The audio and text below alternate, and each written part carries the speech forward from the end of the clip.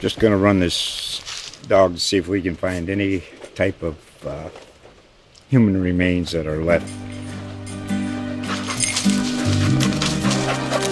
Listen to Where Secrets Go to Die, The Disappearance of Derek Hennigan. From the Detroit Free Press, a new podcast set in the woods of Michigan's Upper Peninsula. Available on Apple, Spotify, Freep.com, or wherever you get your podcasts.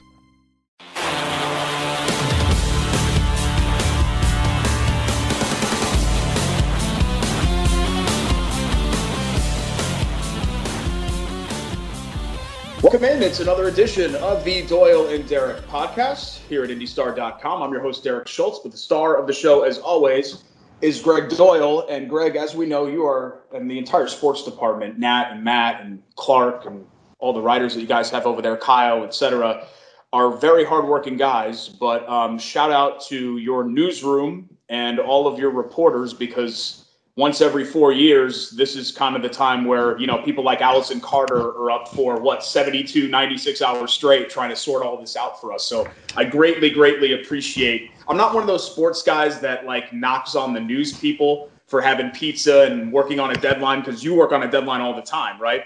But I just want to acknowledge the fact of how important this journalism is from folks like the Star to kind of keep us abreast of what's going on, not just nationally, which we can get anywhere, but locally, especially with some of these races. Yeah, two things, actually three things. One is for folks listening that have not heard the name Allison Carter before from us, and you haven't, she is a delightful follow on Twitter.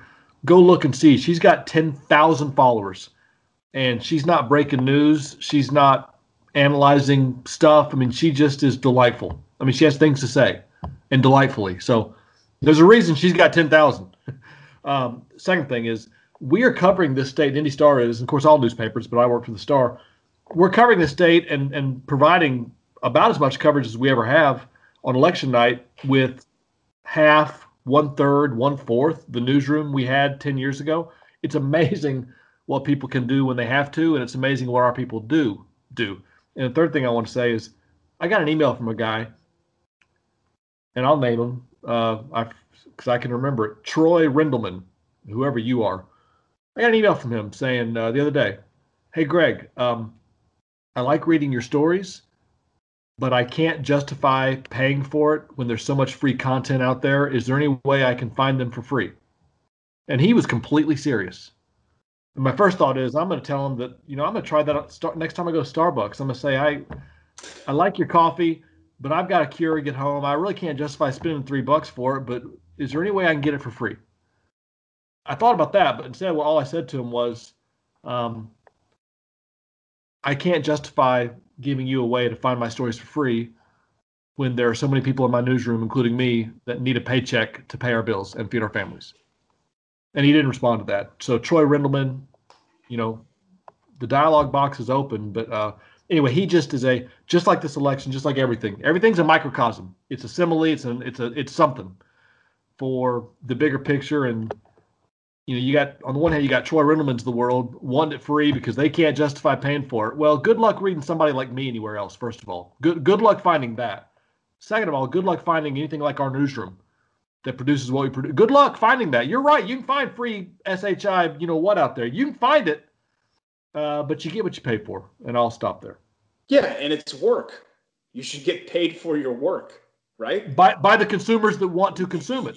And if you don't want to consume it, that's fine. But don't tell me you don't want to consume it. Like, I don't go to Starbucks and walk in there and say, "Hey, guys, nice to see you. I know that you need business to make sure you always stay employed, but you know what? I really like Caribou Coffee down the street. I'm going to go there. Just want to let you know that I'm not spending money here. Bye." Like, you don't do that. But cruelty. Don't get me wrong. And I know that we all, looking back on it 15, 20 years ago, the newspaper industry made a big mistake in making everything free initially when the internet stuff first started, because people got used to it, and I think people got spoiled with it. But, especially in this economy with everything going on right now and this fight for $15 universal minimum wage, and, people seem to be like way more focused on these issues now. For somebody to be asking for something for somebody else's work for free, that's surprising to me. And being dead serious about it. Oh, dead serious. Yeah. imagine, and I can see this day coming, actually. I hadn't thought about it until this moment, but, we all love Twitter. Well, a lot of people do love Twitter. And I would dare I say a lot of us are addicted to it. What if Twitter decided, in a month that we got you right where we want you? And we're going to start charging, just $3 a month, little subscription. But if you want to be on Twitter, you got to pay for it. And I wonder if that's going to happen someday with Facebook, with Twitter, with things that everybody wants. And we've all gotten used to getting it for free, is my point.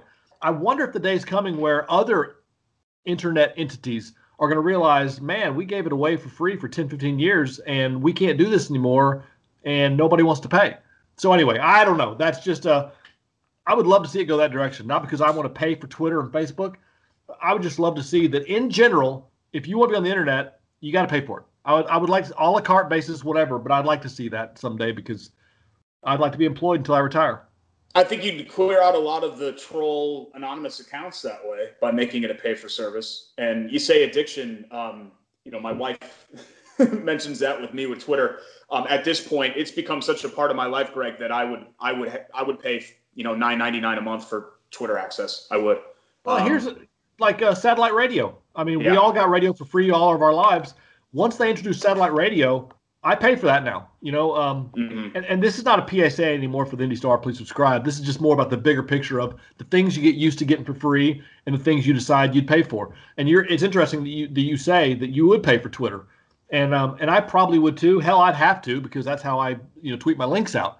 Sure. But I pay happily. I'm not happy about it, but I don't ever even think for a second about satellite radio. Maybe not this year. No. I'm buying it. I'm used to it. I like it. I want it. And I've seen the other side. It's like the difference between satellite radio and FM is like the difference between me and whatever crap you're going to get for free. Good luck. But I'm satellite radio. And if you want to listen to the best, there's only one spot, and it's right here. And I'm sorry I'm so arrogant right now, but I'm just really in a bad mood about the world right now. Yeah, because I was going to. And I'm not in the mood to not be honest. So yeah, I don't want to ignore what's going on. I think that the stick to sports thing. I like what Matt Jones at Kentucky Sports Radio had to say. I read an article somewhere today about how a good radio host talks about the conversations that his listeners are having, and clearly everybody's talking about the election today. So even though we have a ton of sports stuff to talk about, and obviously all of it is positive, right? The Colts playing really well. Indiana and Purdue both undefeated in Big Ten play, 2-0 for the first time since 1972. And Purdue's path just got a lot easier. And I want to get to all that, but doesn't it just feel kind of weird or off to be talking about sports right now? Yeah, I went to bed last night. I was trying not to look at Twitter. I was trying not to track it on a state-by-state basis. This state is announced. We're announcing it. The AP is announcing it for what I tried not to. It's just too hard because we're all so invested. I finally went to bed. It wasn't settled. Hoping to wake up this morning with something, and woke up this morning with nothing really. And I think I'm starting to feel depressed because no matter who wins at this point, I mean, it matters obviously more than anything. But no matter who wins, America has spoken. A large part of America, I mean, much bigger than I thought. And I knew we've been living here for 4 years. We know what we have, but I didn't realize. Anyway, America's spoken, and it's really disturbing and depressing. Frankly, it's depressing. It's sad. Thought I had one more thing to say about this, but I'll let it go there. Well, at the end of the day, people are going to vote in their own self-interests. And why is that? Why is that? I wish I could tell you, Greg. I mean, I honestly, I don't know. But at the end of the day, people, when forced to make that decision, they're going to make the selfish decision. And, part of me is like, well, it's America. You're allowed to make a decision for yourself and your family, right? That's what this country is about. But, some people, I think, don't think about, hey, how do we make this a better place for everyone? They think about how do I make this a better place just for me or just for mine? And yeah. I think that's why you run into what we have here. But I'm not surprised by what we're seeing. I knew that I felt like this was going to be a close shave because I after what happened in 2016, I kind of threw out the polls and all of that. I know what they said about Biden's lead and the whole thing. And I don't think his camp even thought that they were ahead as much as some people were saying that they were ahead. But what I'm just hopeful for, Greg, is that every legal vote gets counted And then whether it's 2 days, 3 days, 2 weeks, 3 weeks, we get a winner. But what I'm worried about is that we're going to have a people questioning the legitimacy of this election. And if that happens, that's a whole nother ball of wax for this country to have to deal with. Well, we're screwed either way. We're screwed either way, because either the wrong person's going to win and we're screwed, or we're screwed because the right person's going to win, but it's so close, the wrong person's, it's obviously going to be that close, whoever wins. So either the wrong person wins and we're screwed, or the right person wins, but it's so close the wrong person won't allow it. And then what happens? I don't know. I saw a great tweet last night before I shut my phone off. And this might have been the one that drove me away, actually. I love The Wire. I love The Wire. I've watched it a few times. I was late to the game. I was late to the game. Anyway, I do love it. I realized what I was missing, and it's awesome. Well, there's a tweet last night from somebody that said how amazing it is that the rest of the world is watching America tonight, hoping they can finally somehow get their stuff together. It's almost as if we're bubbles from The Wire. Everybody's rooting for us, but we're just so damn hapless. We're not going to get it right. We are bubbles from The Wire. Bubs, yeah. We're Bubs. Bubs was great, yeah. He was my, if I'm doing a top three, Bunny Colvin is 1, Bubs is 2, and I loved, even though he had far less camera time than anybody else, I loved Slim Charles, because he always had the great, one-liners. Clay Davis was a great character as well. The crooked senator, yeah. Didn't Slim Charles just look like, the way he carried himself, he just looked like he would be an NFL receiver or he just had this look about him. He just looked like Bubs didn't look athletic. But Slim Charles just looked like a great athlete. By the way, my favorite character is Stringer Bell, because, and I'm very comfortable saying this, I really don't care what anybody thinks. What's his name? Who played him? Oh, Idra Ebis, or Idra Elbis. Sorry, I always get his name wrong. Yeah, well, I'm surprised I couldn't conjure it up, because what I'm about to say is he is the single most handsome man I've ever seen in my life. And I can't take my eyes off him. And I'm not coming out of any closet. I mean, I am what I am, and I'm a straight guy, but he is the most handsome man I've ever seen. So he carries himself with such charisma in that show. He's so confident and quiet, and like behind the scenes, he can kill you, but he's like a brilliant businessman and going to college. And anyway, Idris Elbus will always be my favorite character. Stringer Bell, always, because I've never seen anything like that. Well, what's make this show great, because it challenges your perceptions of what a high-level drug dealer is, because you have somebody like that who looks like he's just got it all together, right? Wears a nice suit and stuff like that, and at the end of the day, he's just trying to push coke out there on the streets, or heroin, or whatever else. Right. Let's get into the Colts, because this is the Doyel and Derek podcast, and we are supposed to talk about those things, and there are good things to talk about. So if you are sad about, happy, mad, sad, whatever from last night, you're going to be happy if you're a Colts fan with what we've seen. I just thought, Greg, that was a really important win over Detroit. We talked about it last week, and I had a little bit of a higher opinion of the Lions than you did. I'm not going to sit here and argue that they're a really good football team. They're not. I think they're like Cincinnati, where on your worst day they can beat you. The Jets on your worst day aren't going to beat you no matter what. That's just a bad team. So I just thought it was really important for the Colts to come out and really assert dominance. And that's what they did. I thought it was the most well-rounded game, special teams aside, that they played all year. Yeah, that it was important to win that game for a lot of reasons. But I think it was important that they win that game the way they did, because if you're a playoff team, you dispose of the Detroits of the world pretty handily. And if you're not a playoff team, you might beat them, but 5 weeks from now, you might be 8-8 or whatever. So a playoff team does what the Colts did to the Lions.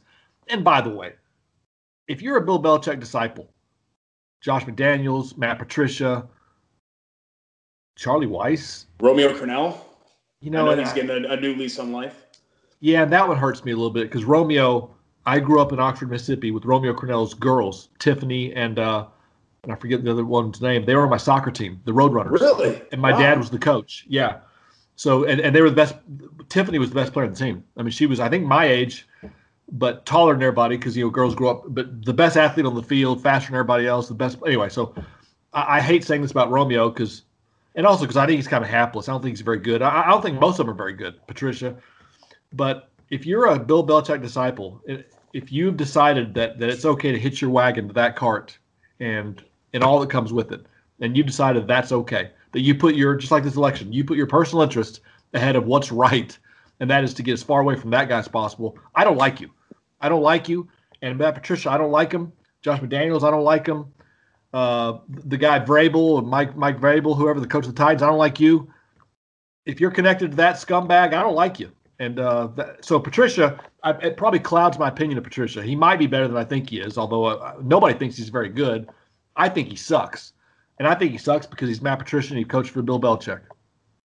Well, Belichick's the best at what he does. Shouldn't you want to be on the staff of the guy that's like, let's use an example here locally. Do you say that about, anybody from, I know Bob Knight's coaching tree, we're talking about 20, 25, 30 years ago, but, Ron Felling, Dan Dockich, he had a bunch of different assistants over the years, I guess. And I don't blame those guys from wanting to stay on and learn from somebody like that, even if you have to put up with some certainly erratic behavior.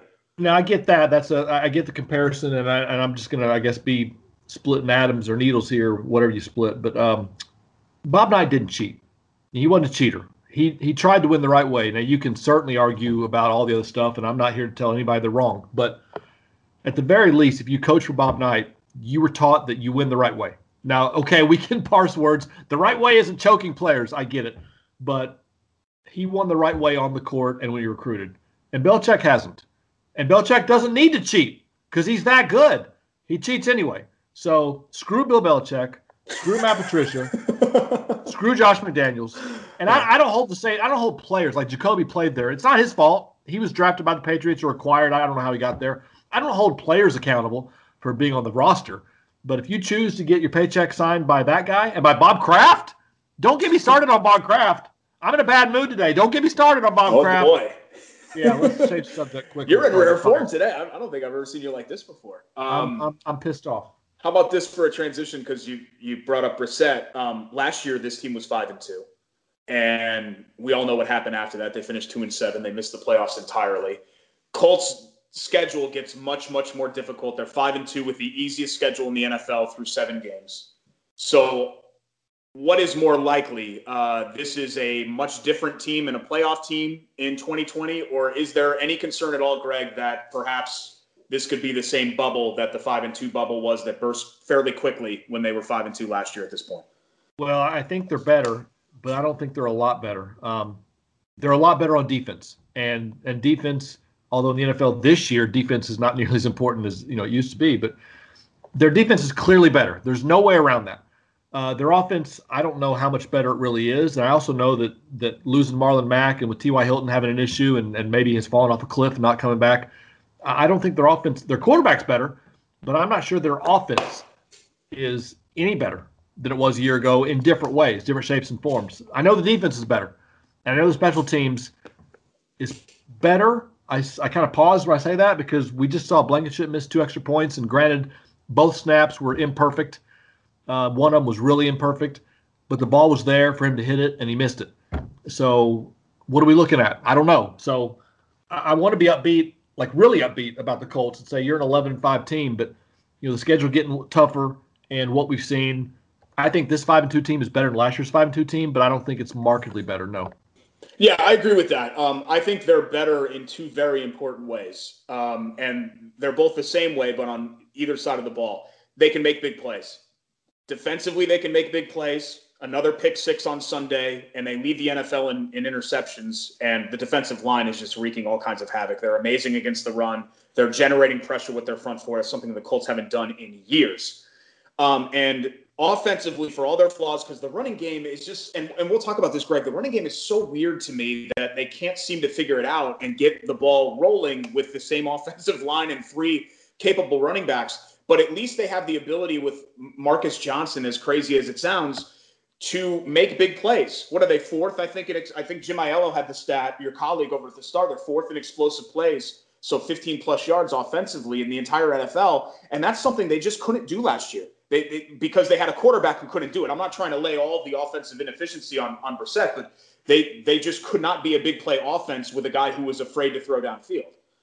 And it's amazing that the two guys that are getting the job done down the field, at least recently, and going forward, might be the two guys are Marcus Johnson and Ashton Doolin. It reminds me of when Rashawn Melvin and Pierre Desir. I remember once upon a time, yeah, when they were first on the roster, and guys kept getting hurt or whatever, and they're starting Melvin and Desir, and it was like, oh, geez. And then you come to find out, hey, those guys, best corner on the team. Met Melvin 3 or 4 years ago, whatever that was, and Desir a couple years ago. Best corners on the team, just given the chance. Well, Ashton Doolin's kind of like Pierre Desir. Like, oh, geez, you got to play Ashton Doolin and Marcus Johnson? Those are your receivers? Well, maybe they're pretty good, and they just are getting the chance to show it right now. They're both certainly very fast, and Ashton Doolin's real fast. And Phillip Rivers, unlike Jacoby, who didn't want to throw picks, and that's admirable, Phillip kind of doesn't care. He's throwing the ball as far as he can, and he figures, they say only 3 things can happen when you throw the ball. 2 of them are bad. Interception, incompletion, those are bad. The way Phillip operates, I think he thinks 2 out of 3 are good. We're going to catch it, or we're going to get pass interference.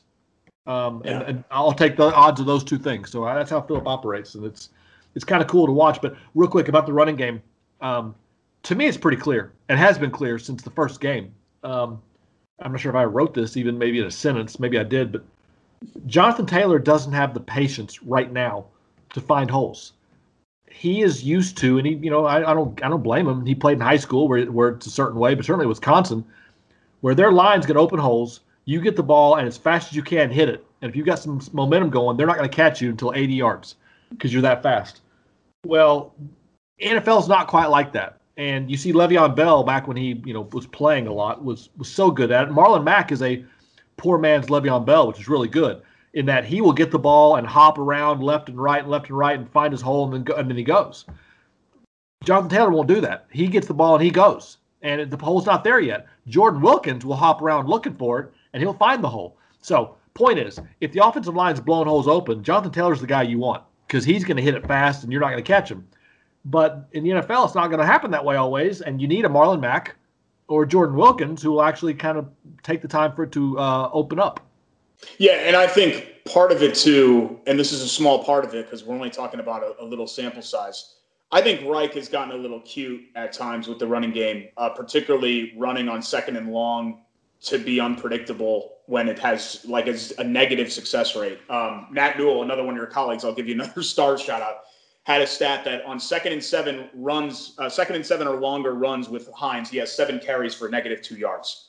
Like we all saw it on Sunday. What you need to do with Nyheim Hines is get him in space because he's special when he's out there and it's just him in air because he can do a lot of things. He's shifty. He's an insane athlete. He has fantastic speed and acceleration and all of it, but you can't run him between the tackles. That's not his skill set. So I think another thing that I hope the Colts are figuring out as we go, which is weird with Hines and Wilkins, guys that have been in the system for 2 or 3 years, you just have to kind of identify the skill sets of these guys and put them in positions to succeed. And I'm not sure that they've always done that this year with the run game. But still, Greg, you were there in Houston last year, right? Jonathan Williams, who's like the 4th running back on Detroit right now, who basically is a fringe NFL roster player, ran for 100 yards twice for this team last year.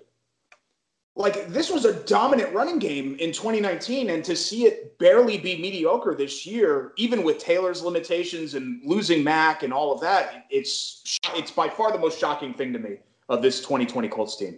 Yeah, and teams game plan for your strength.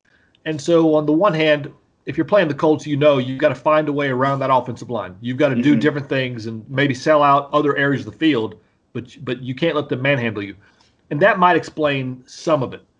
But I mean, and the season's only halfway, not quite that, so a lot can happen. But if Quentin Nelson makes the Pro Bowl this year, the first 7 games he's played, if he basically repeats those, plus 2 more for 16 games, if he makes the Pro Bowl, it will be clearly on reputation only. And I'm not saying he's had a bad year, but he's not been what we've seen. He's not done it. And again, I don't know if that's because other teams are now. They're bringing 2 guys at him every time, and you can't help but look not quite as good. I don't know what it is, but the offensive line. I'm not blaming on Quentin Nelson. He's just the most famous guy on the line. They're not having the year they've had. Those guys up front.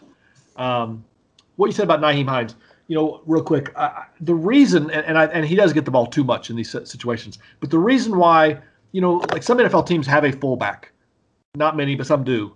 And the ones that do, they'll give them the ball once a game in the middle of the field, like maybe on 2nd and 7, they'll give that fullback just because they want the other team to know you got to pay attention a little bit. They almost know it won't work, but we're going to do it just so you don't completely ignore him and make it 11 on 10 when he's on the field. And I think that's why Hines gets the ball like he does, and because I think they're just trying to make sure, hey, don't think we won't give it to him. So you got to pay attention a little bit. Having said that, I think they go a little bit too far with that. Yeah, because you're setting yourself up for 3rd and 9, 3rd and 10, 3rd and 11 with Rivers, which is not ideal because we all know, when you get him in 3rd and longs, he might have a propensity to make a mistake. Next 4 games, twice against Tennessee, Baltimore, and Green Bay, which after this last week is looking a little less daunting because Green Bay shockingly lost to a bad Minnesota team at home. Tennessee's lost 2 straight, and Lamar Jackson just has not thrown the ball well this year, and they've got all kinds of issues with injuries and COVID and everything else going on there at Baltimore. Probably a good time to be playing them. But what, in your eyes, Greg, is a good survivable, if you will, run here over these next 4 games instead of picking them individually, like 2-2, 3-1? What do you think the Colts can do here over this, what many are calling a season-defining stretch? Well, I'm not an idiot, so I realize that 4-0 is the best possible answer, and I realize 3-1 is a really good-looking answer. But if you're asking me, when the season ends, what do they need to do in these 4 games to make sure they're a playoff team? 2-2. Yeah. I think 2-2 gets them in the playoffs, and I think 1-3 might, but especially if that one wins against the Titans. But I think 2-2. You split these games and get at least one of those wins against the Titans, you're in, because there's maybe 3 or 4 games left that you're going to win. So if they can get 2 here and they got 3 more I know they can win, that'll be what, 10? So that's my thought. What's yours? Yeah, I'm in the same boat because I think 10 does it because the second wild card, let's assume that the AFC North loser is one of the wild cards, which at this point looks like Baltimore, even though, who knows, their season might fall apart from here. The other playoff spot is what? The Browns, Raiders. I guess you have to include the Dolphins in that mix. Like, to me, and I get that the Colts kind of embarrassed themselves in Cleveland not too long ago. I think the Colts are better and should be better than all 3 of those teams. And I'm ready to count out the Patriots at 2-5. And I think everybody else in the AFC is just downright bad. So I think they've got a really good shot if the division door closes because of Tennessee, who I still think is better than them. I think that wild card should be right there for the taking. I mean, my firm expectation all along, Greg, is that this was going to be a playoff team. Like, I felt like 9-10 wins and a playoff team. And I haven't really wavered on that. I don't think that they're a contender. I don't think that anything that they do from here on out is going to signify to me that they're a contender, because especially with the running game struggling as much as it is. But I do firmly believe that they're good enough, mostly because of that playmaking defense, to be a playoff team. Kind of remarkable that you're saying that, and that people, I'm sure, are agreeing, and I am too, and we're talking about a team that has lost Marlon Mack and has essentially lost T.Y. Hilton. Not all the way. I'm not talking about the groin injury. Just in general, he's not what he was. He's not even close. So it's amazing that you're saying that about a team that's lost what we thought were their 2 best skill players coming into the season, and should have been their 2 best skill. So that's remarkable. You mentioned the Patriots, and I don't know if I've made this clear, but I want them to lose every game. And they're 2-5, and it's beautiful, or whatever they are. And gloating is stupid, because no matter what happens this year, no matter what happens the next 10 years, they've got more rings than everybody, and you can't take that away. So what happens this year doesn't make anybody forget the previous 15. But still, at some point, I need them to lose. I'm tired of them winning. I'm tired of Belichick winning. I'm tired of seeing Bob Kraft and hearing that icky voice of his, knowing who he really is with his grubby little fingers. So tired of that. My biggest disappointment of the season, honestly, if like I was doing a story of like, here's your 10 biggest things you wish you hadn't seen on the field, is Tom Brady has all of his wins in Tampa. I hate that. I like Bruce Arians, at least I thought I did, until he went out and got Tom Brady. I don't like you anymore, Bruce, either, because you wanted to get Tom Brady. I don't like you, Bruce. Sorry. I don't like how you look with that beard. It kind of freaks me out, but I don't like it. I don't like you. I don't like Tom Brady. I don't like Bucs fans that think it's okay to have that guy on their team. It's not okay. You're not okay. I'm not very happy with Florida right now in general. And my dad last night, for the record, was running for state Congress in Polk County, and it was a red sweep in that county and most of the state, and my dad lost. So he's probably done running for things. And so I'm not real happy with Tampa Bay either. Yeah. I don't like you. and I really don't like you, Tom Brady. I don't care how good looking you are. I used to think he was the best looking guy I'd ever seen. First of all, Idris Elba's replaced him. Second of all, Tom Brady's a cheap scumbag. So, the hell with you. How about two happy things? The Patriots. Oh, I'm very happy ripping Tom Brady. Don't get it twisted. The Patriots dynasty is most likely over. All things come to an end. It proves we were worried that it was never going to end. And two, election news. Last tweet that I saw from Mike Wells, he was up huge in Brownsburg on the school board. Yeah, something like 75% of the vote. I'm not sure. I haven't looked for an update this morning, but like at 11 p.m. last night, Wellesley tweeted out that he was up, I think, 75% to, 24% in the polls there. That's awesome. That is so awesome. And we've got a couple of local guys making good. Wellesley making good like there. And I didn't put this in the story. I kind of wanted to put a sentence in there and just didn't get around to it. But Michael Grady on the sideline for the Colts-Lions game. We all knew him when. And it wasn't like he was nobody. He had a cool radio show here and was doing Pacers, the voice of the Pacers inside the arena anyway. And he was always the busiest man in the market. And despite being, small and skinny, had pipes of the voice of God coming out of that little body of his. How about him on the sideline now? He's a rising star. I don't know. You see people every now and then come across and you're like, okay, that guy, like nationally, I wonder if they realize what they're looking at because I don't know where he's going, but he's not gotten there yet. Well, he's in the biggest market in America. So wherever he's going to get to, he'll get, trust me. You're not going to go unnoticed in Brooklyn and New York City.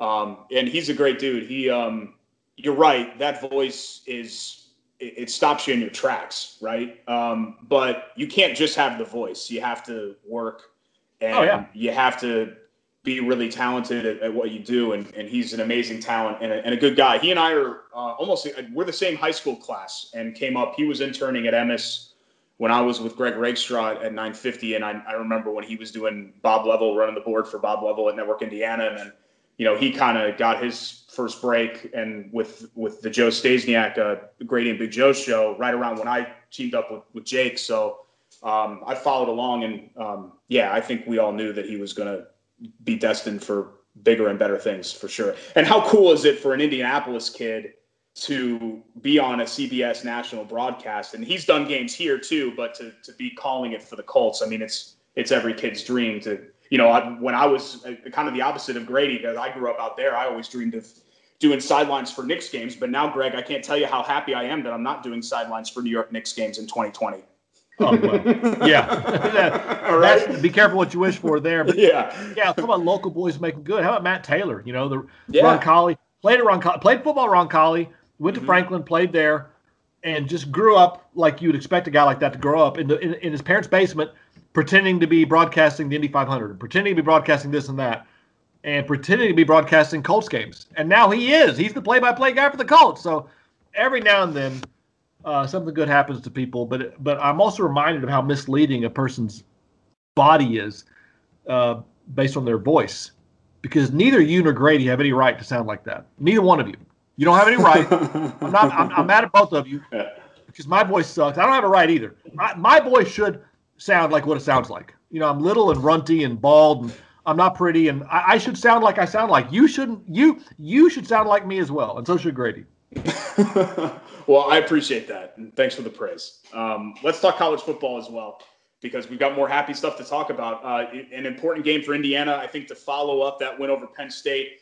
And look, they're not a great team, but they're coming back. And another guy that you hate, because you ranted about him last week, and Greg Schiano, Indiana keeping Rutger at arm's length. And then Purdue, I think really the final score of the Purdue game doesn't show how much they really outplayed Illinois. The problem is Purdue couldn't get out of their own way. They made a ton of mistakes. But both of those teams 2-0 in Big Ten play for the first time since '72.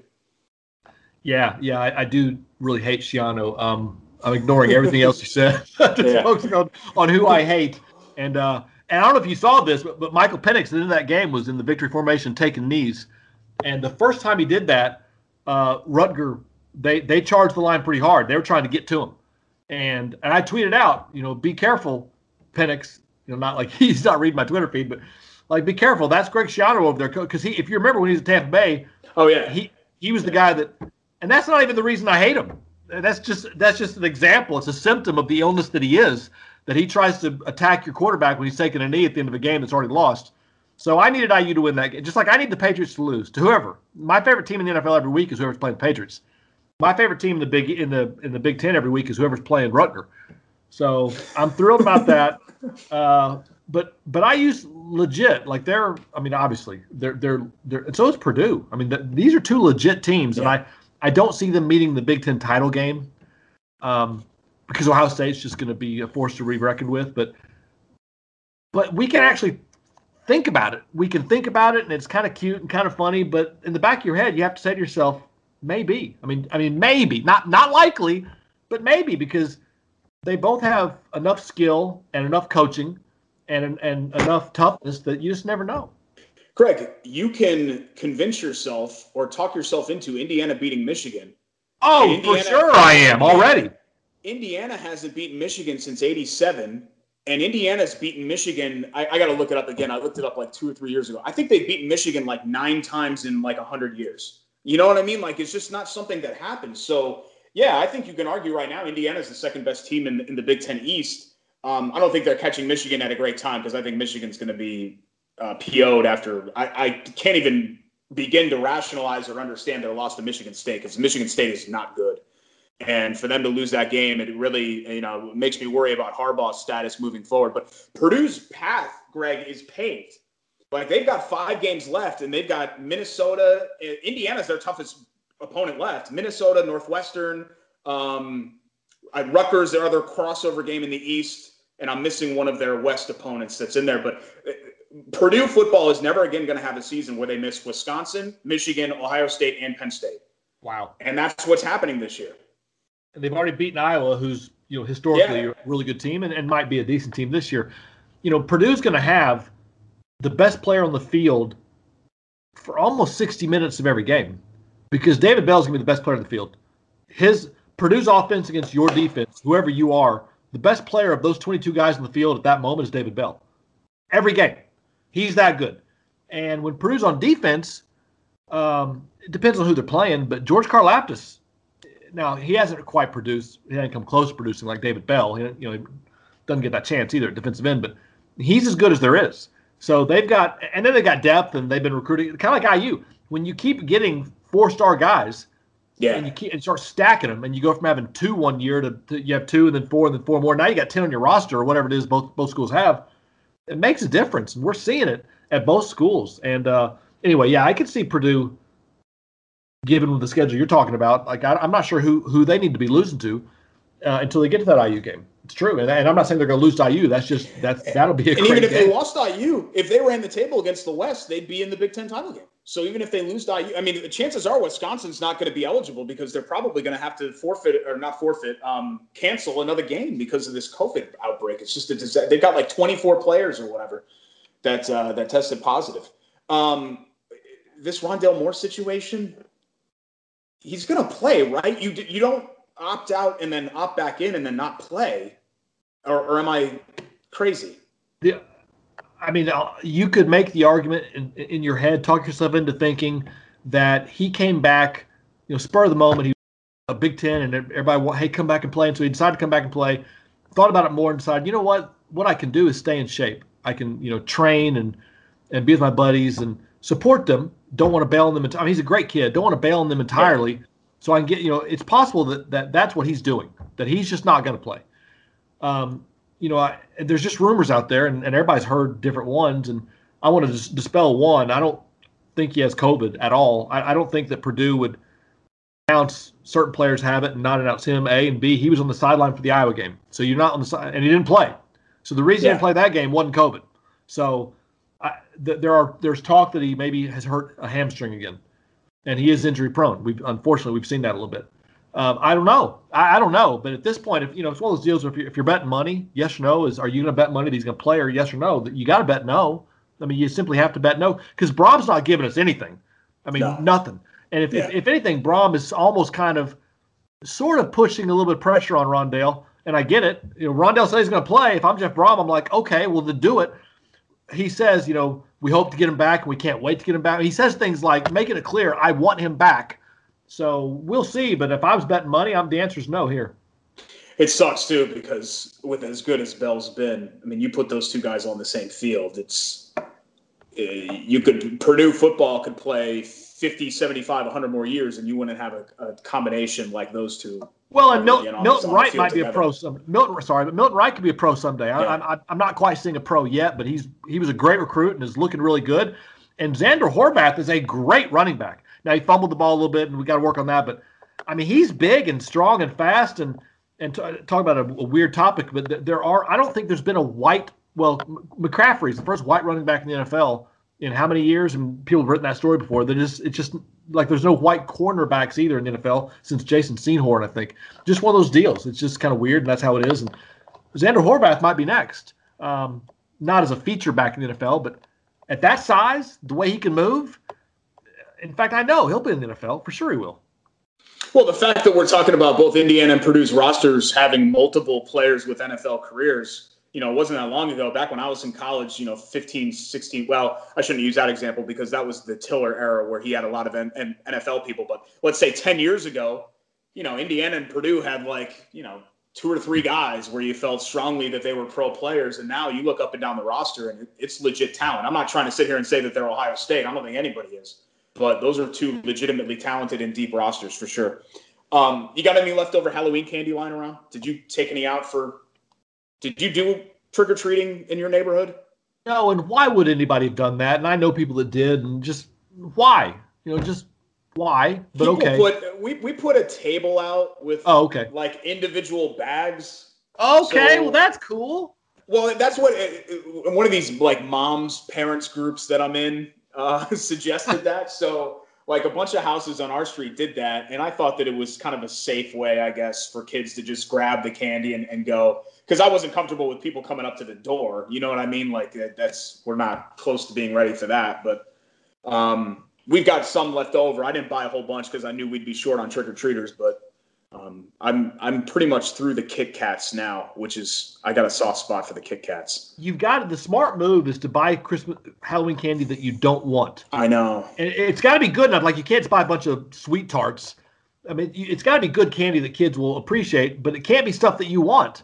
Because I've done that before, and I end up eating all those Reese's Cups that night. It's just not a good idea. Yeah, it's bad. We had one of those variety packs that for some reason they included Almond Joys, which are terrible. No, they're not. And take that back. Those are still sitting here in a bag. Nobody has touched the Almond Joys. But leave them out by the street with your garbage, and I'll beat the garbage truck there. I love Almond Joys. I love Almond Joys.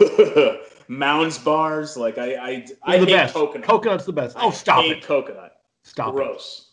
I like curry, I like Thai curry, but I hate coconut, candy coconut. Ugh. I take it back. Your voice sucks. Especially when it says I hate coconut. You're in rare form today. I'm pissed off. I'm really pissed off. I like this Gregg Doyel, but I'm kind of scared of this Gregg Doyel. I feel like you need to step into the octagon right now and spar with somebody. Yeah, my eyes are starting to twitch. I used to get that little twitchy feeling before I'd fight. I had some, I had fights. My eyes are twitching I'm ready to go, and I'm kind of ready to go now. One last thing I want to say before we dismount is, and people need to think about this, America has spoken, and granted, we don't have a winner yet, but tens of millions of people have voted for a guy that told the, what's that racist group, stand down but stand ready? Proud Boys? The Proud Boys. I mean, tens of millions, 50, 60, 70 million have voted for that guy who's all of his things, calls NFL players SOBs, hates on LeBron James because he's black. And I'm not saying that if you vote for Trump that you like the Proud Boys and that I'm not saying that. But what I am saying, what happened is that you said it's okay for that guy to represent the United States of America. And what I wonder now is pro athletes and college athletes, more than ever, even more than 4 years ago, no matter who wins this election, they know that a big portion of white America is not okay with who they are. And that's dangerous. And I don't mean dangerous like we're in trouble. I just mean, I guess that's even the wrong word, so I don't mean that. But that's sad. And just imagine I don't care how much money you have. Yeah, dog, tell it, dog. I mean, I'm pissed off as you are.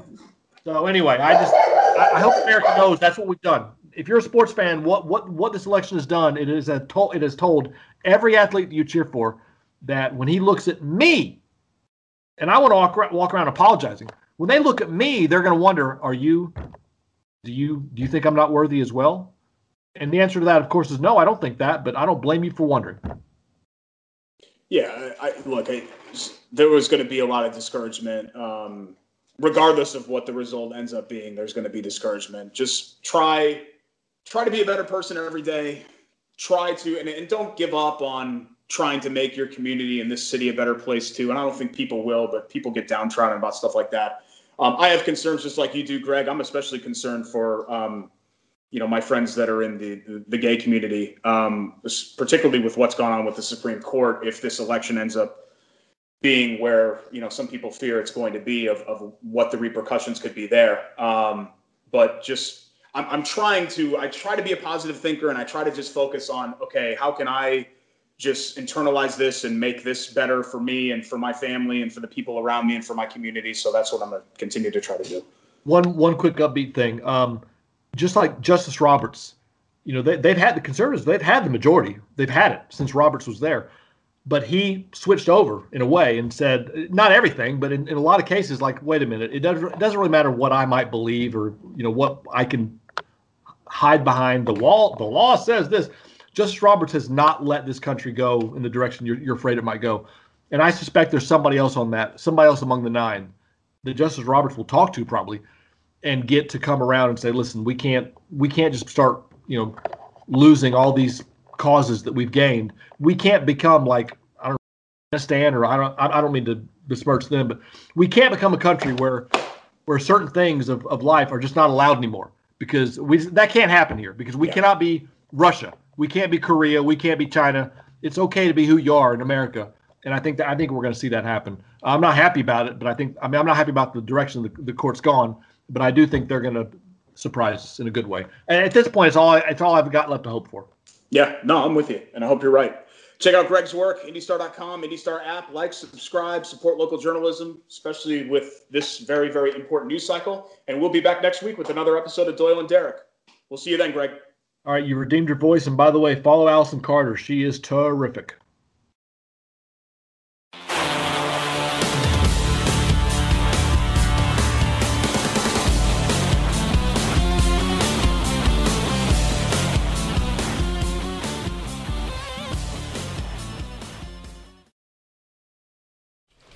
Just going to run this dog to see if we can find any type of human remains that are left. Listen to Where Secrets Go to Die, The Disappearance of Derek Hennigan. From the Detroit Free Press, a new podcast set in the woods of Michigan's Upper Peninsula. Available on Apple, Spotify, Freep.com, or wherever you get your podcasts.